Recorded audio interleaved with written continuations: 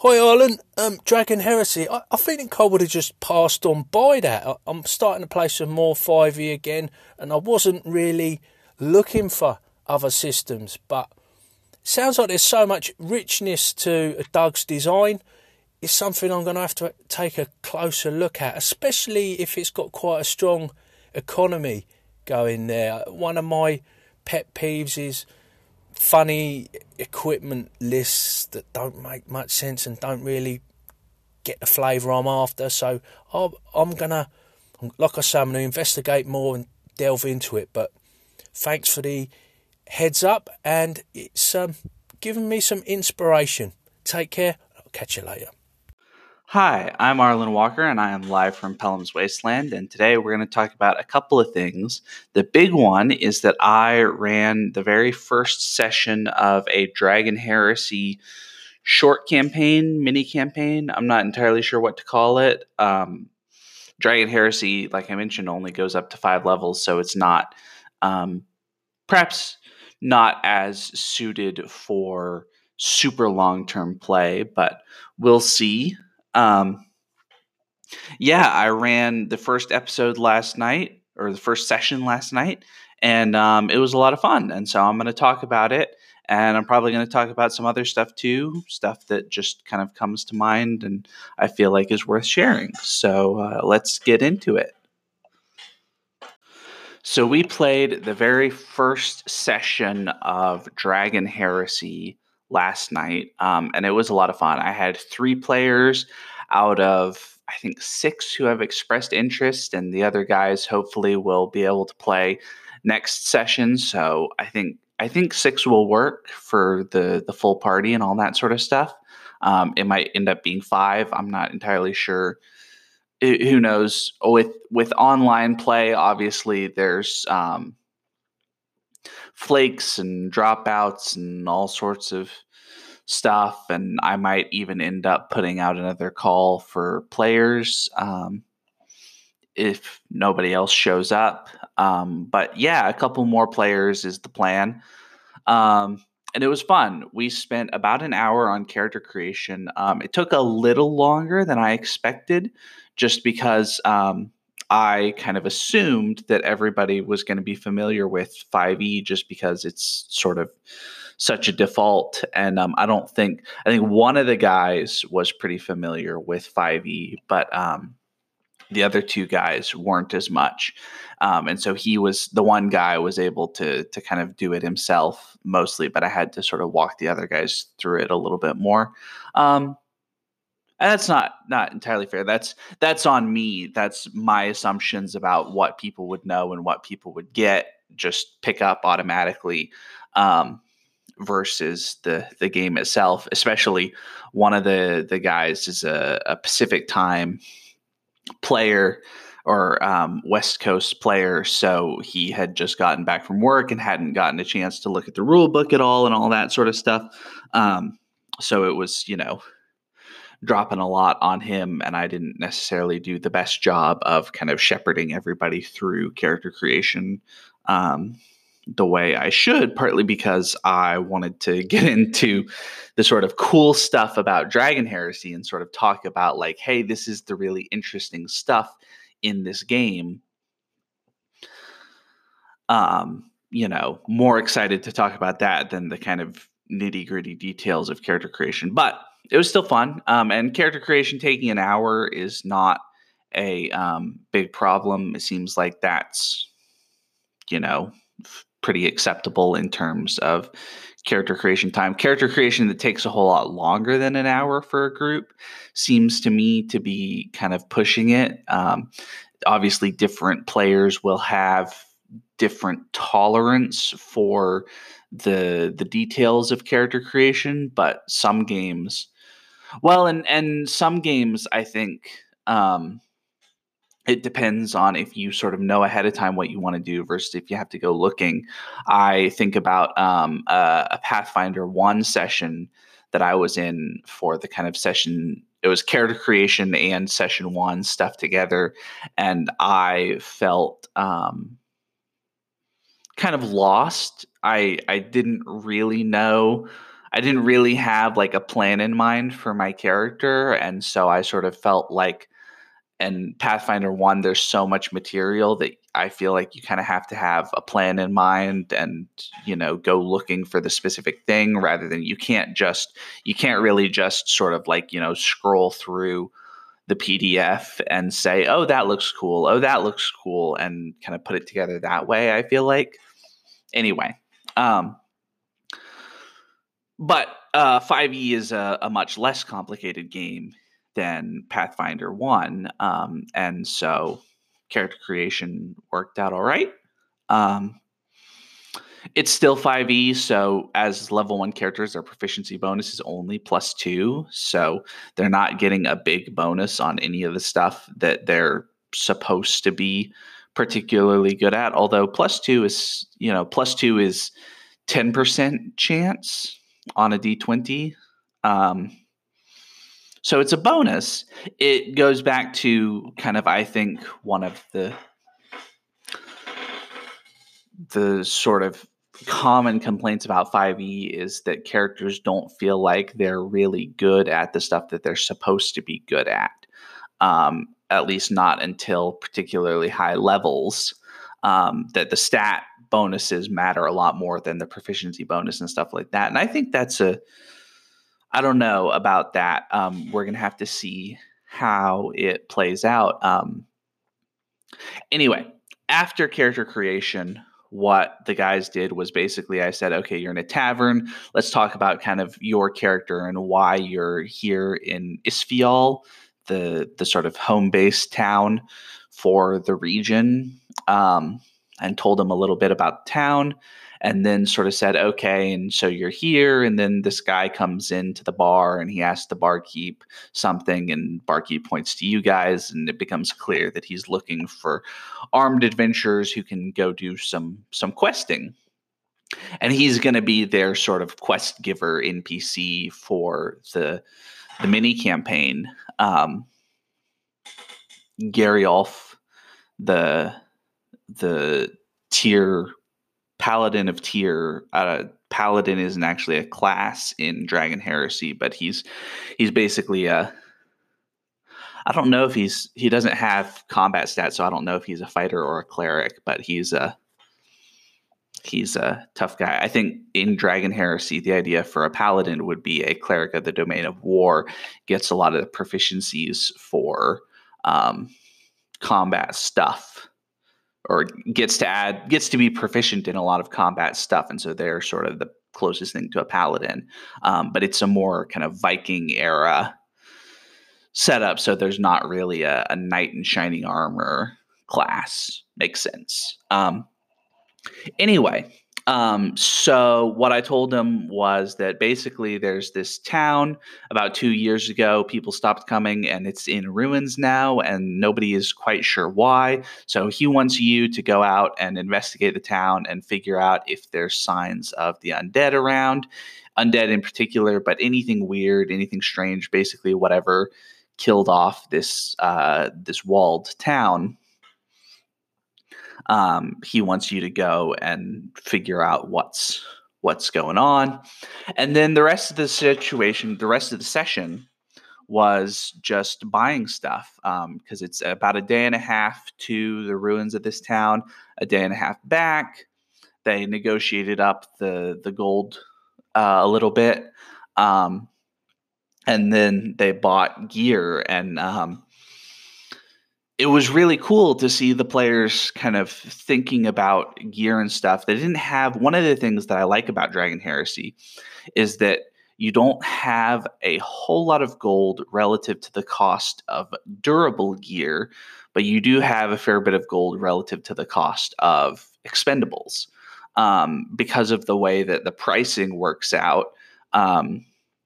Buying a sword, and it makes sense for a relatively, part of the idea is that Torrengar, the kingdom that all this is set in, is relatively metal poor. Not hugely so, but they just don't have the kind of constant resources. So, for instance, a spear costs quite a bit less than a sword, because a spear is it only has the metal head, and then the shaft is wood.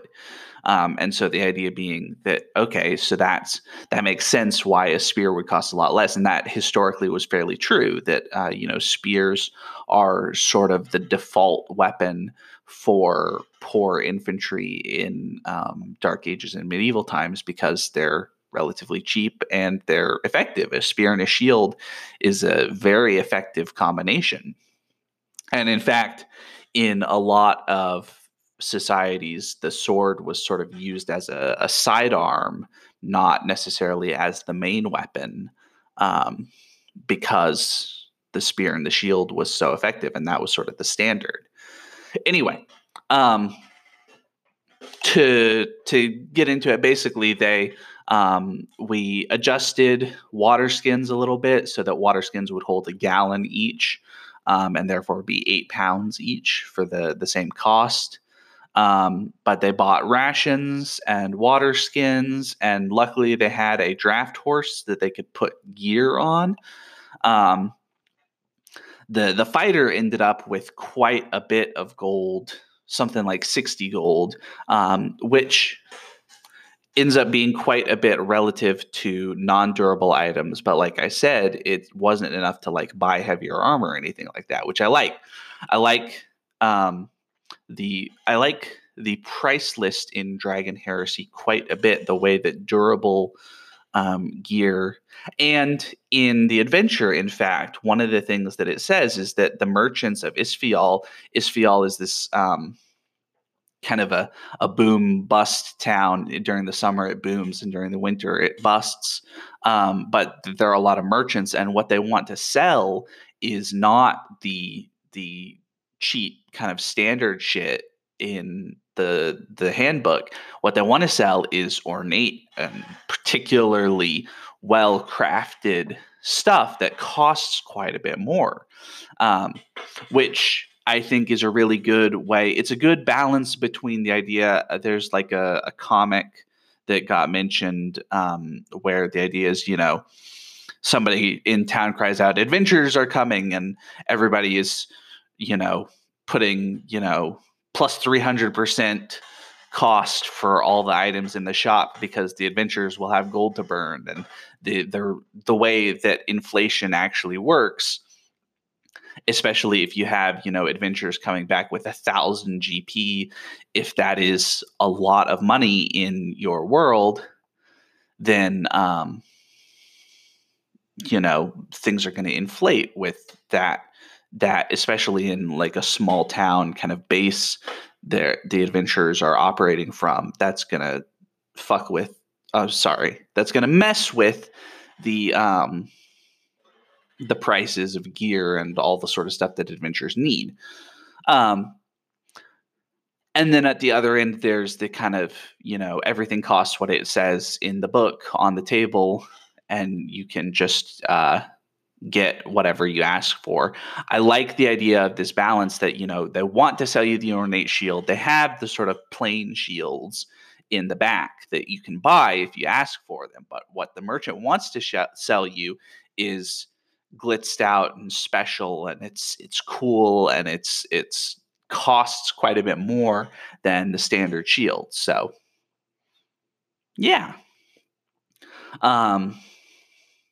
it was good. It's a good, the Lost Hall of Tyr. I've now read the whole book, and it's a quality adventure. There's several dungeons to it, and a whole wilderness adventure section that's going to be a lot of fun. I'm thinking, so I have this idea.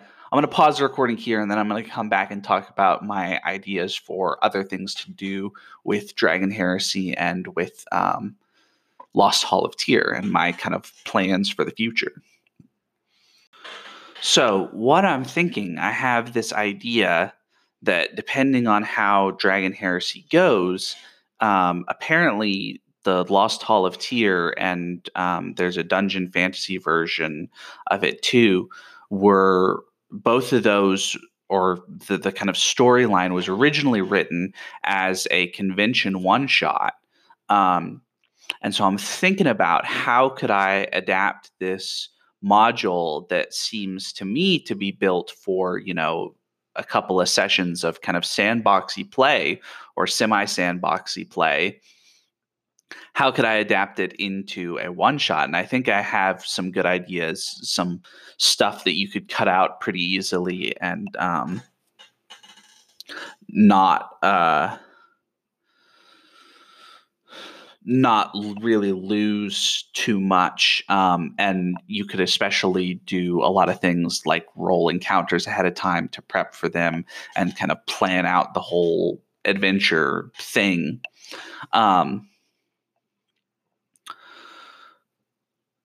In which case, I think it might be fun, depending on how Dragon Heresy works. I have been doing. So last year I ran a sort of 3-part campaign of the One Ring for some friends, and then I ran Paladin Wars of Charlemagne twice, going through the Battle of Roncesvalles, also for friends. So I'm thinking that maybe one of the things to do with Dragon Heresy is that I could keep going with this kind of mini campaign and play through basically all the content that's in Lost Hall of Tyr. And from there, basically say, okay, now I'm going to cut it way down, get it down to a single 4-hour session with just the highlights, basically, and run it for some of my friends, maybe even. For those of you who don't know, I play a ton of games with Kevin Madison, the Dungeon Muser of the Dungeon Musings YouTube channel. And I really like playing games with him. I personally feel like running games is a lot of work, and I'd like to kind of I like the idea of kind of giving back by running games for him and some of the other guys that play in those games as well, which is sort of what I've been doing with the One Ring and with Paladin Warriors of Charlemagne. He didn't actually get to play in Paladin. And then I have coming up my Beowulf Pendragon game that is actually this Saturday. And I think we're going to stream it live, and you should check it out live Saturday afternoon or go and watch it at some later date on YouTube, assuming that it all comes together and we get to play. So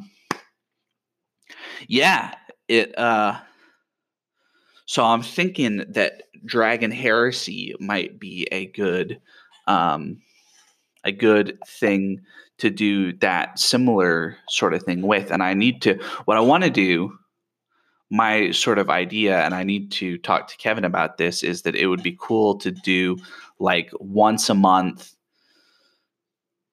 any of the people who are playing, first come, first served for players in Dungeon Musings games can just hop in and play in one of my games, because they're all my friends now since I play with all of them, and just sort of put that as a sort of regular thing. I think that would be a lot of fun. I'm not sure if that might not work with everybody's schedule. One Saturday a month for 4 hours seems to me like not a whole lot of time, but I totally get that it adds up for people.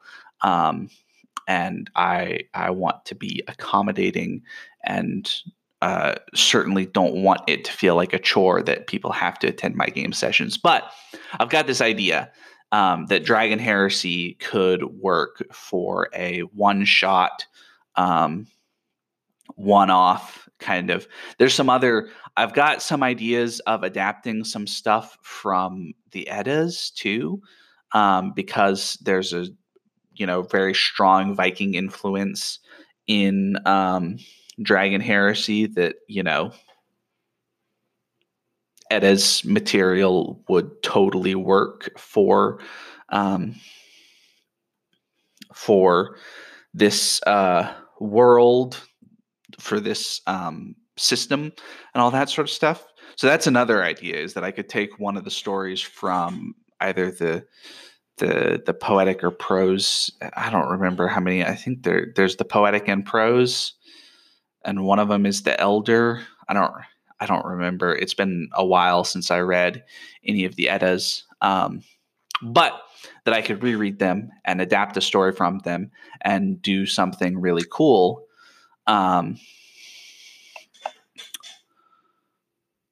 Basically, ooh, that's another. I could take an adventure written for Fate of the Norns, which is a system that I just can't rock, and I don't think it would play well online because it has to do with like putting rune stones on a playmat different places and all that sort of stuff. But I could take an adventure from it and adapt it to Dragon Heresy pretty easily and get that kind of Nordic Viking feel, and not have to and do the adaptation, but not necessarily do all of the stuff. I don't know. This all ideas, and it's all kind of out there. It wouldn't be until like the beginning of March at the earliest that I do anything like that. But if we're playing Dragon Heresy every Tuesday by the beginning of March, I may have gotten through most of the material in Lost Hall of Tyr, in which case that would be a good point to start kind of saying, okay, what could I cut out and cut down and turn into a convention one shot, which would be a lot of fun. There's also a Dungeon Fantasy version, and I do not have the Dungeon Fantasy box set or the PDFs. It's been sitting on my Amazon wish list for a while, so I will probably end up getting it. My buddy Kevin says that you need to be really into GURPS to play Dungeon Fantasy, or you have to have a strong grasp of the system to play Dungeon Fantasy. I don't know. That's probably true. Or rather, I do think that is true. I think there's probably some mitigating factors that you could do, but I am not an expert in GURPS, so it seems unlikely that I would use Dungeon Fantasy.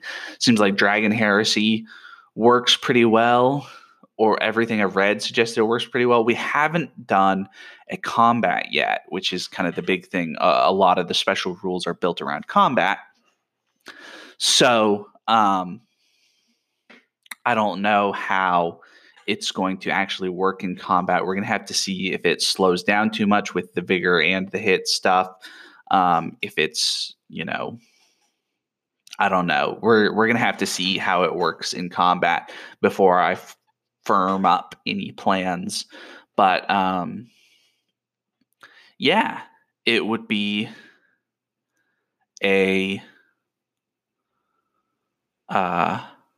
I think Dragon Heresy would be a fun thing to run for the guys, in addition to my group that I've put together for Tuesday nights. And one of the things that was really cool is after the session of Dragon Heresy, we kind of sat around and chatted for a while and talked in particular a fair bit about kind of realism in combat. And I may have converted another person to Blade of the Iron Throne, or at least I sent him the PDF for Blade of the Iron Throne so that he can read it, and we'll see what he thinks. When I play next Tuesday, I will make sure to ask him about it. But that's another thing, assuming that this Tuesday group works out kind of longer term, that might be a really fun thing to try out too. So I don't know. I've got lots of plans, lots of ideas, lots of stuff floating around in my mind. My Dragon Heresy introductory set rulebook in physical version has not arrived yet, but it is coming, which is pretty cool. I don't know when it's going to get here, but when it does, I will do an unboxing probably and be like, oh, who could have guessed? It's Dragon Heresy. I have a couple things coming because I've got Honor and Intrigue from Lulu, and I think I have something from Drive-Thru RPG. I've gotten a couple of game books recently. I got M Space pretty recently. And in fact, I think I'm going to talk about a little bit about M Space.